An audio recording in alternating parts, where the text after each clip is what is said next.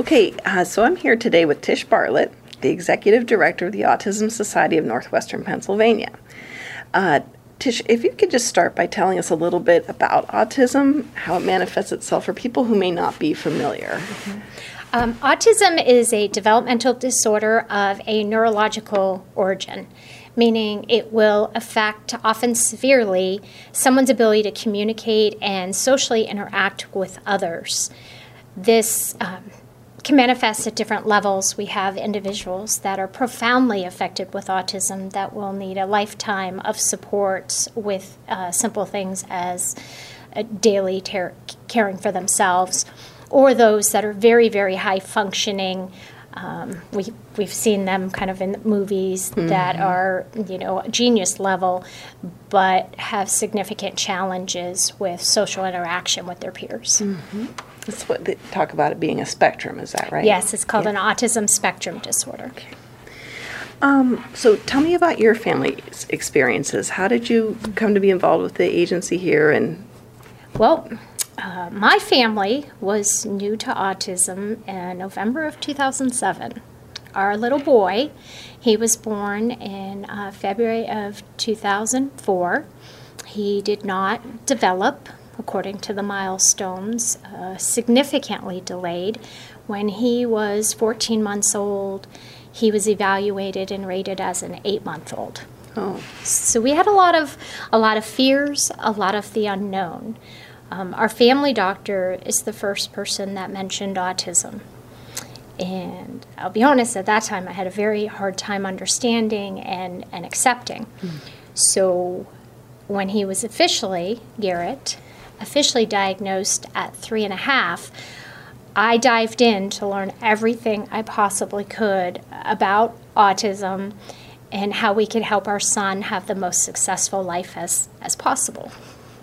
So we did. Mm-hmm. I learned, I educated, I read, I attended classes.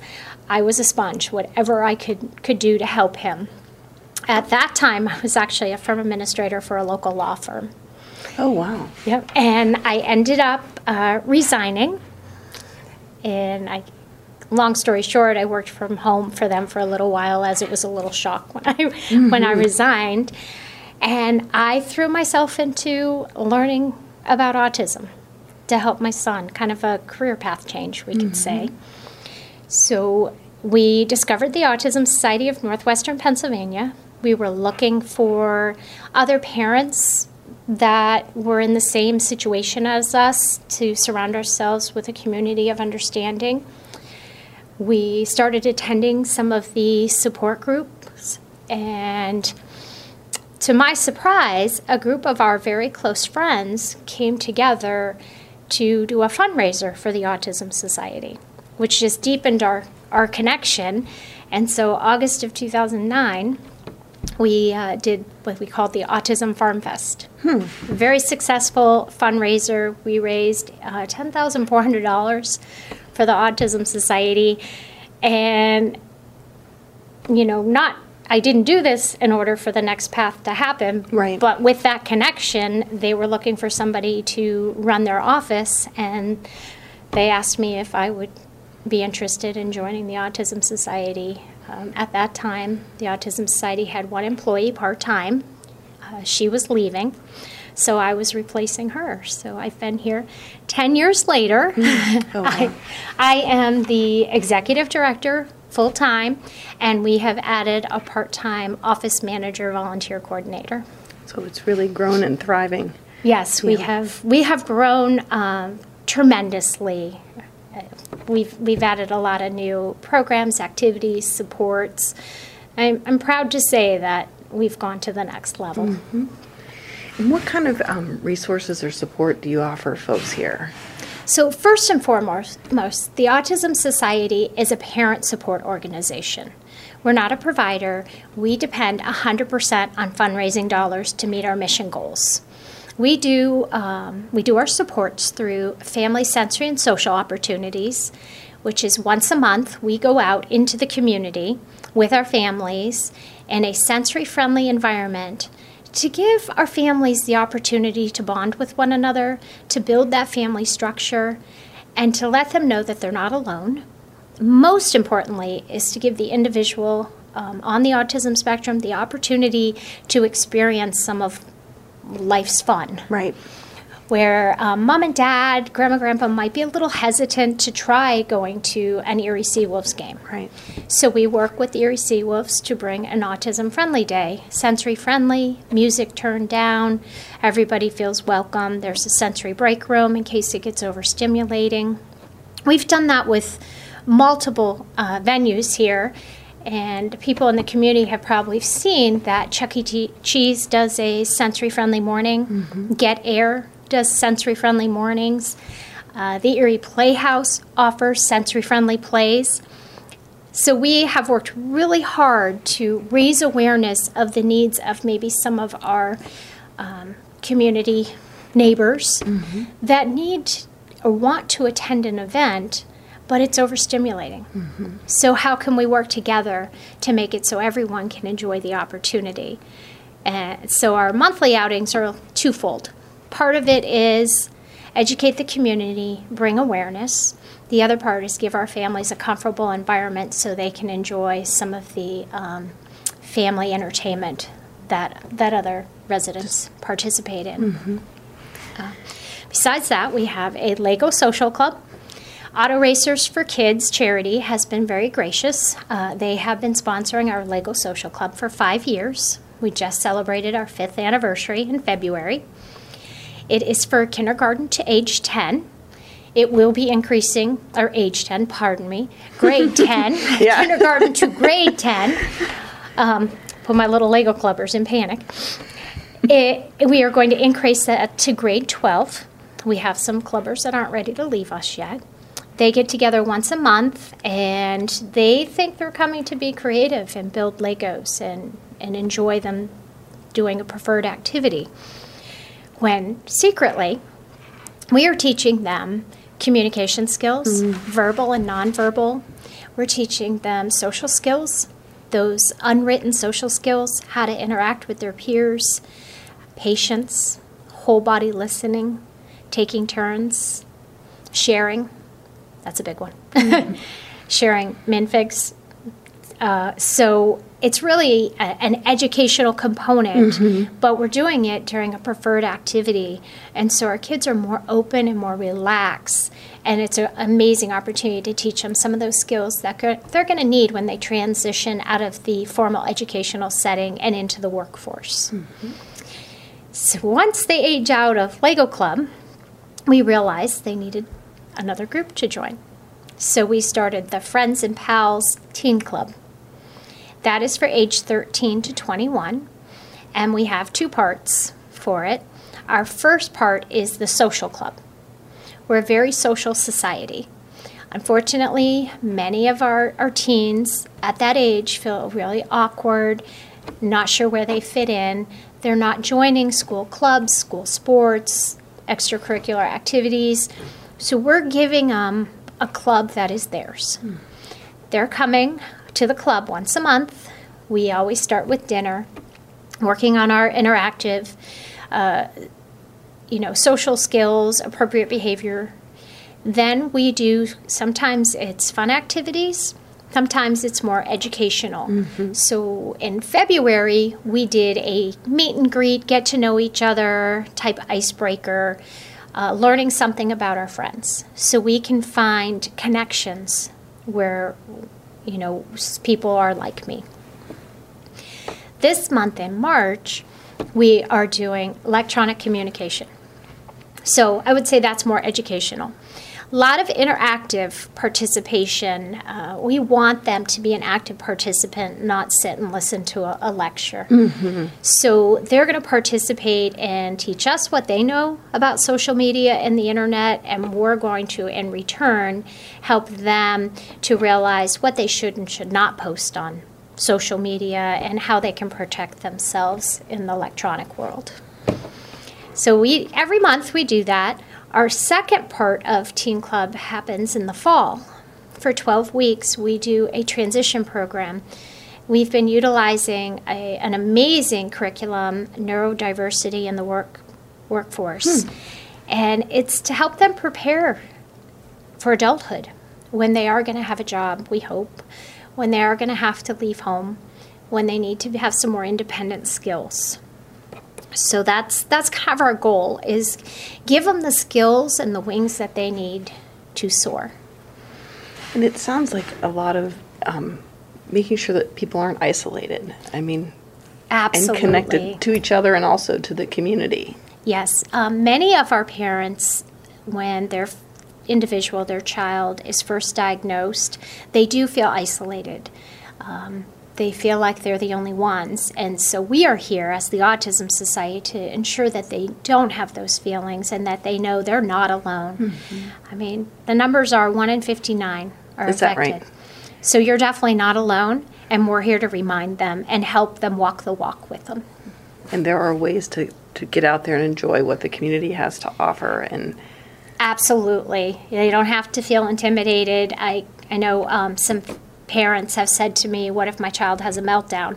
And I can honestly say, I know what that feels like. Mm-hmm. I was there, mm-hmm. and we have a luncheon bowl, 10th annual luncheon bowl coming up in March, and I think for the first 4 years, my child was under a table crying. So I, of all people, understand, and it's okay. It's right. A judge-free zone. Right, right. And then on the good news is, he's not under the table anymore, so it does get better. Good for him. So you've been at this a long time, and it sounds like, you've really expanded the options here and helped develop resources for families and individuals in the community. In terms of just the broader issue of families and individuals dealing with autism, like what sort of gains have you seen in general during that time? If you look back at what it was like when you first entered this community, in terms of awareness or policies or resources, that sort of thing. Well, I will say, I mean, my son is 15, mm-hmm. and I feel like, from a parent's perspective, that there are more resources at your fingertips mm-hmm. than there were even 15 years ago. And for those of our moms and dads with individuals in their 20s, mm-hmm. tons more resources. There's more at your fingertips to reach out to get you connected with getting a diagnosis, getting services, even specialized school programs. I mean, when my son started school in kindergarten, our school district did not have an autistic support classroom. And now they do. What would have happened? I mean, if without that, what were the options? To send him to another district that did have a classroom. Mm-hmm. I'll be honest, I didn't want to do that. I wanted to keep him in the district. He had a bigger mm-hmm. brother. I wanted him to be in the same district. So my school district did work with me tremendously, and he was, in learning support quite a bit. So. But just from that time, my school district alone has classrooms in the elementary, the middle school, as well as the high school. And we're seeing that with districts across the county, the area here, that even if they do not have a classroom in every school within their district, they have collaborating partnerships with their neighboring districts, that maybe one houses the elementary, one houses the middle school, and the other one has the high school. So they're working together in order to support these students. And I also feel that our educators have done a really good job of learning more about autism mm-hmm. and how to support our families, mm-hmm. how to help them. We at the Autism Society have a grant program. We provide grants to local nonprofits and especially school districts to help them fund those items needed that are not in the typical school budget. Mm-hmm. And we have seen recently a lot of sensory room requests or sensory tools to help when the student is overloaded, the academic day has just become too much, and they need to have scheduled breaks throughout the day in order for it to be successful. We're seeing that a lot more. Those grants are coming in, and we've been able to fund, I believe, 4 districts now. Oh, is that right? With sensory tools. Mm-hmm. So they're really looking to help the child manage that day and not simply say, this is too big a problem for us to... Yes, yes. They're getting in there, they're problem solving. They want the family as well as their student to have a successful experience on a day-to-day basis as well as overall in the educational path. So that's been wonderful.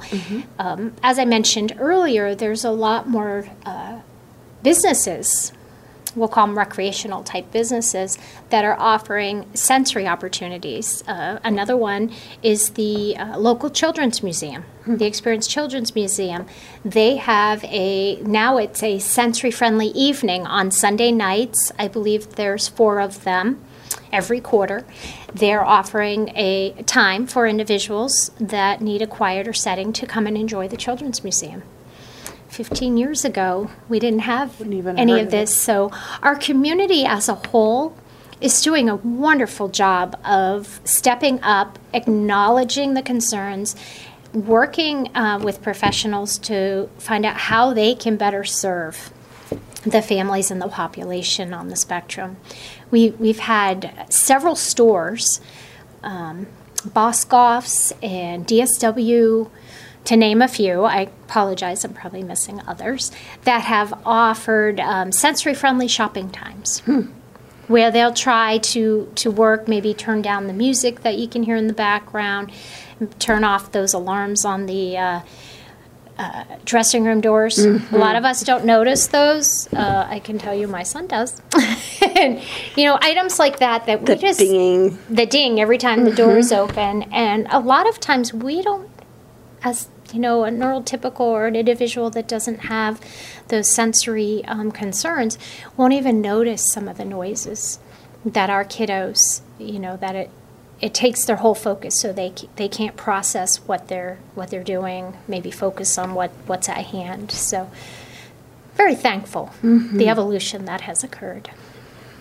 Do you think it's in part due to just the recognition of, I don't know, people even working at those companies or those institutions you were talking about dealing with it on their own that sort of raises the awareness? It's an advocacy just on the part of groups like yours? I think, I always say, we can't make a change alone, that it's our Army that's making the change, and our Army is made up of our parents, our advocates, those are cheerleaders, and going out, either individuals at the company personally experience it through their own walk or through a neighbor or a family, a friend, as well as our parents coming out and being willing to talk about their challenges when they're, at a venue or at a store, is what is making the change. Our voices need to be heard together, and that's what's going to make a difference.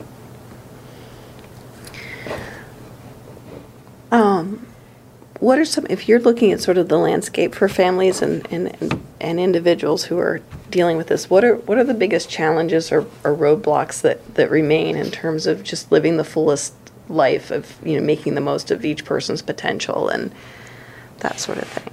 Well, what I see, and from what I hear from our families, and what I know is available, is we're doing a great job in Pennsylvania of supporting individuals age 21 and younger. We've really stepped up early intervention, early detection, early diagnosis, getting those important therapies in place for better outcomes. And there's been, studies that have shown that is better outcomes. But an individual diagnosed with autism at age 3 will be a 30-year-old with autism. There's no cure. It's a disorder. It's a lifetime disorder. We are not doing a tremendous job after age 21. You've probably heard a lot of our parents talk about it being the cliff, the age 21 cliff. You move from the children's mental health into the adult world, and there's not enough supports. There's not enough assistance in order to help these individuals transition into that independent living. And when I say independent living, it's going to look differently for every individual, just as it does for our neurotypical population. Some may have to go into a group home, something with assisted living.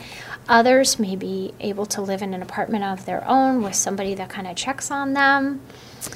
You know, it's very diverse. And as our parents are hitting their senior years, it's scary. Mm-hmm. Who's going to look after their son or daughter when they're no longer around? Mm-hmm. Many of our families do not have neurotypical siblings of their individual with autism that is grown up with them and will be able to take on those responsibilities. A lot of them are only children, or they have multiple children on the spectrum.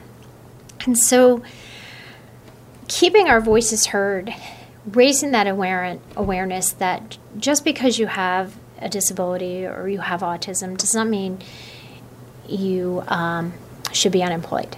Right. You could be there's studies, there's publications, there's articles that an individual with autism actually could be your best employee. They are structured. They're rule followers. They follow a schedule. They're not going to be chit-chatting at the water cooler. So there you go. That might be a good thing. Yep, you're going to get more work done.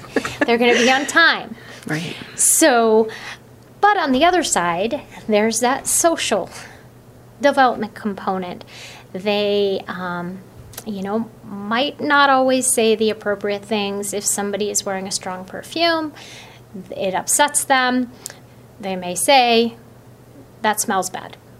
That can hurt your coworkers' feelings. So we're working on some of those in our teen Even if club. It's true. Yes. Example is my son. I was ready for work. We're walking out the door, and my son looked at me and said, "Mom, are you sick? Because you don't look good." I said, "Oh, good." And that's the way I started my day. I was like, okay, I don't look good today.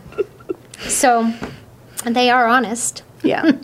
They are honest. So on that, they are going to be great employees. They just might need some extra help understanding the rules of the office or what is expected of them. They're going to need maybe a little more detail in what the task includes. You know, if you tell an individual with autism that it's raining cats and dogs, they're going to look outside for cats and dogs falling from the sky. So a little more black and white, clear-cut instructions can go a long way to have it be a successful relationship. And how do you go about achieving some of those goals or opening up those, opportunities for people? Is it advocacy? Is it just trying to raise awareness? Education. Reaching out? Advocacy, education, Yeah. Letting our companies, our HR, human resource managers, educating them about autism, so there isn't a fear factor.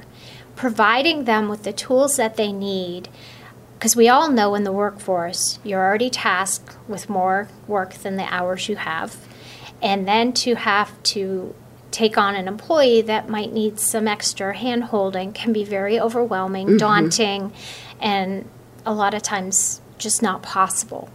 So giving that employer the tools and supports that they need to help transition the new hire into the daily activities, I truly believe can go a long way. Go back a minute here. You were talking about all the activities and things that you offer here, and the excursions and that sort of thing. Does this area stand out? Maybe if you looked across the country, as far as like what resources are available or supports are available, or yes, we are very blessed in Erie for the number of supports, adaptive programs. On our website, we have a whole list of resources. We have adapted baseball. We have equine psychotherapy with, horse therapy, adapted with special needs cheerleading team, Dance 5 offers a special needs dance program. Gliding Stars is an ice skating program. Tops Soccer, Penn State offers Tops Basketball and Tops Soccer, which are both for individuals with disabilities. Challenger Leagues are little league teams for those with disabilities. And these aren't all specific to autism. They're disabilities across the board. So it's just it's just amazing to me how many supports are out there, how blessed we are, because unfortunately, as you go farther out into the counties, right here in Pennsylvania or to the middle of the state, they just don't have the resources that we have. So I always say, you know, we might be small, but we are mighty, and we're doing a really good job. So now let's pass that on to over 21.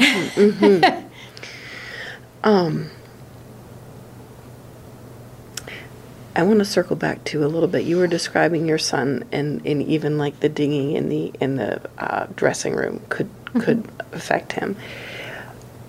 Is there some way you can help people understand like what the sensory experience? And I know it would be different for every person, but what are some of the things that they're experiencing differently than the rest of us, and what could we be sensitive to in that regard? Some of the sensory challenges, and they do differ with every child, could be anywhere from lighting in a room. Fluorescent lights seem to bother. Fluorescent lights we typically don't hear, but they have a small hum. And an individual that has a sound sensitivity can hear that hum, or the air conditioning, the heat, the furnace shutting on and off, the fan clicking on and off can really, when they're hypersensitive to sound, that's where their focus is going to be. The textures, clothing. Clothing is a big item. If they have sensitivity to touch on their skin, their clothing could bother them. You may see an individual that wears the same type of T-shirt every single day, or you think the same T-shirt is probably because they own 10 of them.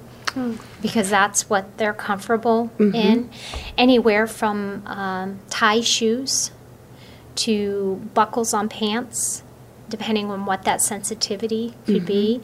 You may see an older child, 15, 16, could be 25-year-old, at a sporting event with headphones on, and not your typical earbuds, but actual kind you'd wear for hunting, that are noise canceling, in order to censor out some of the sounds. It can be very loud in certain, especially at the arena where it's an enclosed place. Those sounds can be overwhelming. The number of people in a room in a specific place can be debilitating to an individual that has a hard time, what we call reading the room, processing it, knowing if it's a new place and there's a large crowd, what do they do when they enter the room, where do they go, how do they navigate.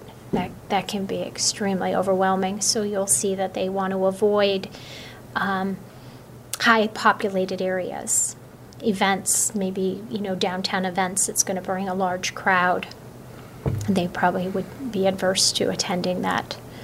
So that's why we do a lot of the sensory-friendly events. We always work with the venue, and we pick a time. We don't have it close to the public because we are not about isolating. We're about inclusion. Right. But what we do is we select a time that it's not as crowded as typical.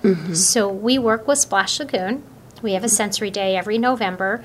We pick a Sunday afternoon, 2 o'clock, to offer our sensory day, because the typical guests are already checking out their hotels and going back to, their home state, wherever they're from.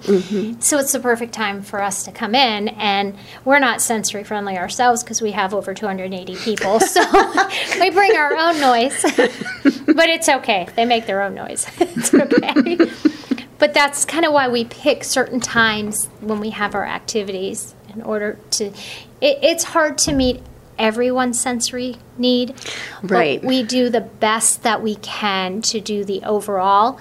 And then our parents, they're really good about bringing any kind of, I say, tools in their toolbox. So if they need a weighted blanket, or they need a fidget toy, or some of them, have oral stimulation and they need what we call a chewy, that they'll bring those tools in order to help their child have a more enjoyable time. I'm not sure quite how to ask this question too, but do different people have different abilities to express what they're experiencing or what the sensory problem is? Like, absolutely. It sounds like your son can tell you that. Yes, he can now at 15. Yeah. He could not at 3. Okay. At 3, there was a lot of tantrums, a lot of meltdowns, throwing things, and we didn't realize, why this was happening. Now, all these many years later, and all my research and education that I've gone through, I know is he was trying to communicate that the noise was too loud, the sun, he didn't like grass, he didn't like snow. Shameful, he didn't like sunshine. Devastated by that. I love the sun, but different things. And so depending on their verbal ability, their communication ability, an individual that is nonverbal is going to have a very difficult time expressing if the shirt you put on is bothering them without tugging and pulling and taking it off. We have individuals that are verbal to a limit, but they know, and they'll know something's bothering them, but they can't express, this shirt's too scratchy, I need it to come off. Because they just know they don't feel right, but they can't tell you it's the shirt. So we work with, especially through our teen group, we work with being able to communicate how you're feeling, what those feelings are, being able to identify them. And then a really big item that we're working as they get older is how to self-soothe. How, when they get overworked, overstimulated because of light, sound, noise, touch, crowd, what can you do to self-soothe? And give them kind of their own tools in their toolbox. All right, I'm at work, I have to be at this event. How can I walk away without it being destructive?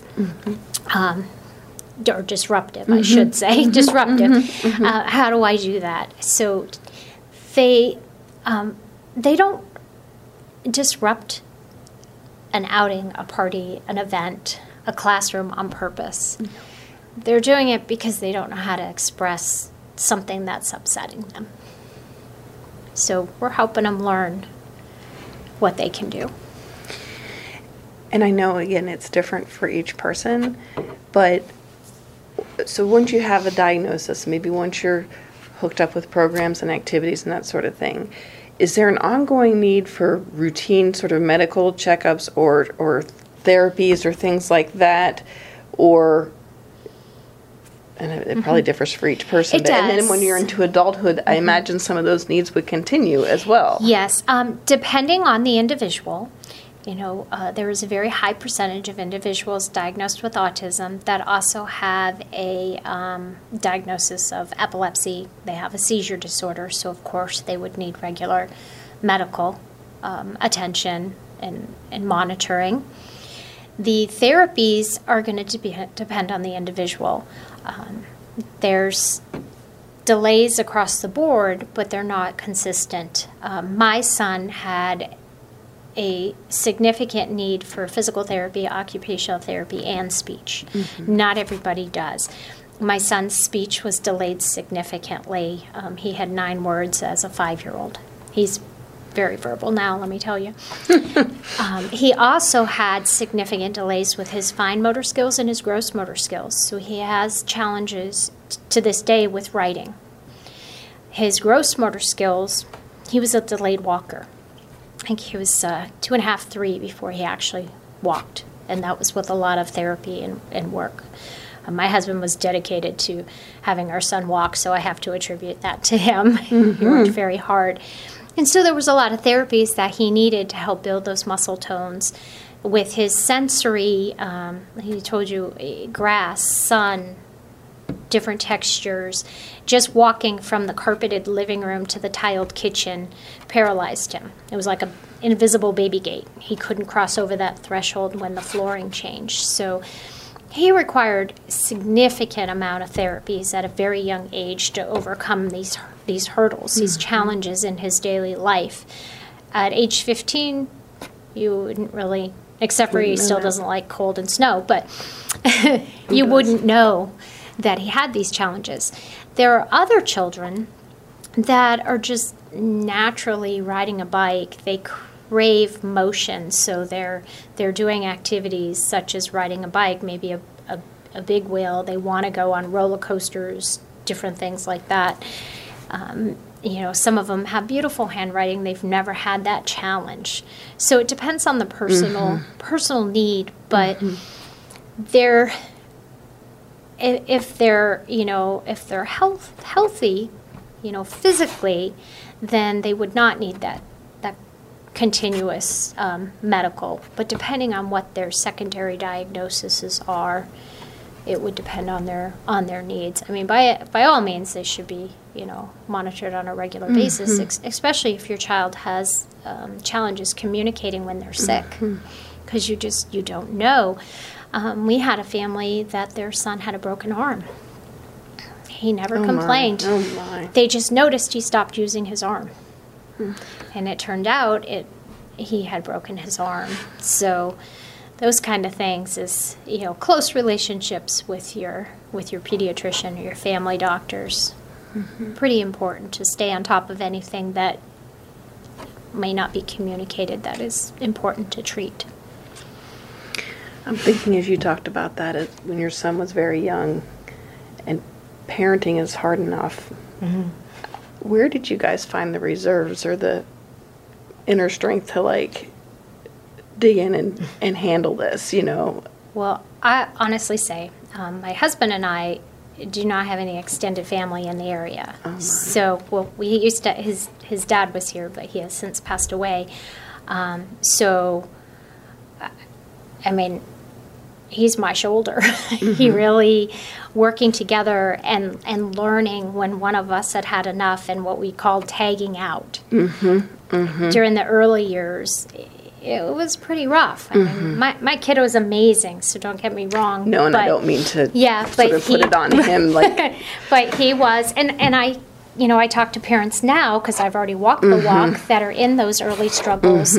And my son was pretty significant with his aggressive behaviors.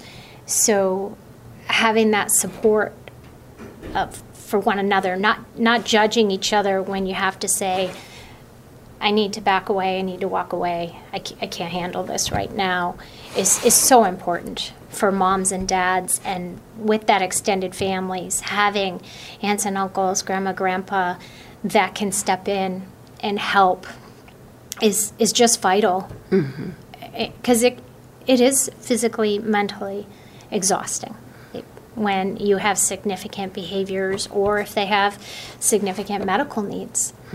I mean, it can wear you right down. I mean, you love your son or daughter and you want to be with them all the time, but you still have to take care of yourself, or you're not going to be any good for the rest of your family.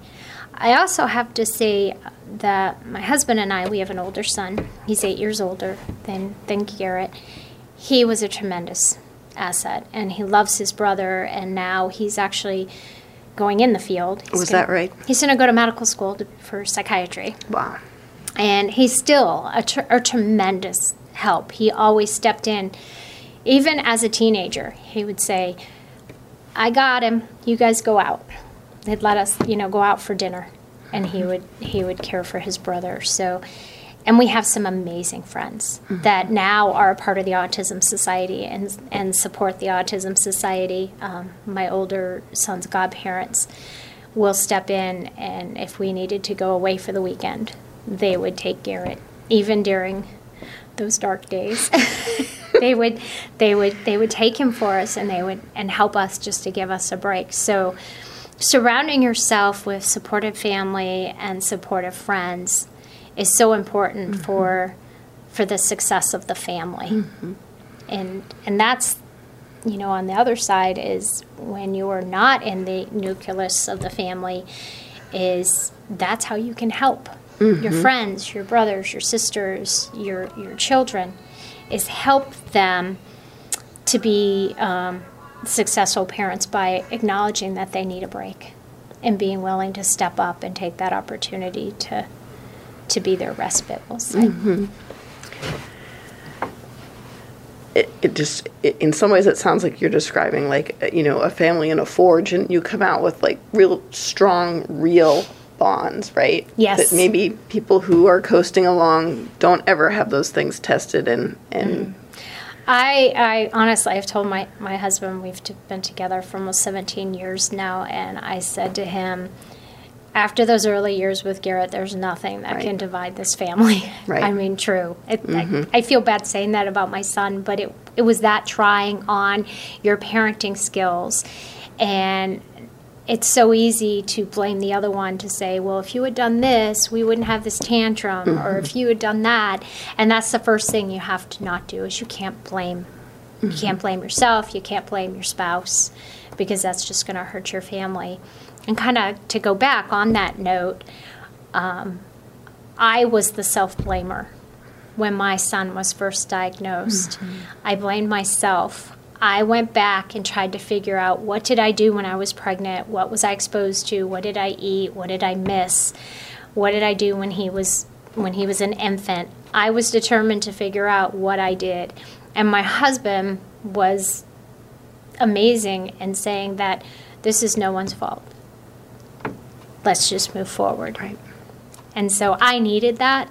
I needed to hear that from him as being, our son's father, that it helped me get out of that and then realize, okay, I'm not doing anybody good with my self-pity. Let's move forward and see what we need to do to help him be successful in life. And you not only did that, you help other people do that now. Yeah, I feel it's funny when our board president at the time, her name's Diane, when she came to me and said, would I be interested in joining the Autism Society, I just looked at her like, oh, I'll let you know if I know of anybody. And my husband kept telling me, this is where you're meant to be. Yeah. This is where you're meant to be. And 10 years later, I have to believe him. It made a huge difference in my life. If you asked me 10 years ago if I would be leading a Lego club, a teen club, the Autism Society, I would have said, oh, I'm not going to do that. I couldn't imagine being anywhere else. I was going to ask you that. I have such a hard time when my kiddos age out. They're my kiddos. My teen club, I mean, I've just gotten so attached to all of them. They're amazing. And to watch them develop and build friendships. I get so excited. I sit at my board meeting and I'm like, oh my gosh, there was a friendship. They exchanged phone numbers. It just makes me feel like it's all worth it, and that we're helping them, as I keep saying, give them the tools in their toolbox to develop social relationships and to be successful throughout their life, no matter what that looks like for them. Right. Do you have any advice for parents who are just newly in this situation? First and foremost, if you suspect that your son or daughter might have autism, don't wait. It's okay. Have the evaluation. If it says yes, they have autism, it's okay. Your life might take a different path than you originally planned, which every parent that's had that diagnosis has had those thoughts, so it's okay. But reach out to the Autism Society. We're here to help you through those beginning years and throughout the lifespan. You won't be alone. And I have met some of my best friends now through autism and the Autism Society. I truly can say that wholeheartedly. I mean, I didn't eliminate all my other friends, but they're still there. I took them with me. Now they're all learning about autism. But that is the best thing, is reach out. There's people that have walked the walk and they understand it, and they can actually make it easier, because to let you know what tools are available, what resources, get you connected with the therapies that you need, the providers in the area, instead of having to do all the research on your own. There's people that have already been through, and it can explain the process. And when you're having that bad day and you just think you can't do this, that, why me? There's a mom out there that's been there and can tell you it will get better. And that's what it's all about, helping your neighbor. We're here to help each other. And on that note, what can folks who aren't directly impacted by this or not part of that community, in an immediate sense, do to support families that are having that as part of their daily life? I mean, well, there's actually several ways to support. If it's a neighbor, if it's a family member, is be understanding, be patient. When they cancel a lot on those dinner plans, be understanding, don't quit asking. Mm-hmm. Reach out, ask them if you can help. Offer a helping hand. Maybe even so mom can run to the grocery store by herself, be willing to sit with the child at their homes in a comfortable environment for an hour for her. On the other side, as a whole, through the Autism Society, I did say we're 100% fundraising dollars to meet all our mission goals, is step up if you can, make a donation. We depend on what we call third-party fundraisers, where individuals put on activities, events in their community through their companies, and the Autism Society is the charity. No donation is too small or too large, and that will help us to keep chugging along. Volunteering, we are 100, except for the 1.5 that run the office, we are 100% dependent on volunteers to meet our mission goals, and that's through our teen club, Lego club, our outings. We have an annual conference, Autism in Our Community, every October we put on and bring in a national speaker. We never turn away a set of hands. We always need help. So, and as the Autism Society we've talked about has grown over the last 10 years, we are continuing to grow, and with that grow, our needs for physical space have increased. So we are really dependent on our supporters to help us transition into this next level of the Autism Society we're growing up to. We're going into our adulthood, and we're going to need some help, from the community transitioning into that next level. So if you you feel touched, you want to reach out and offer your help in any way, we would be eternally grateful. Thank you so very much for taking the time to talk with me. Thank you. Yeah.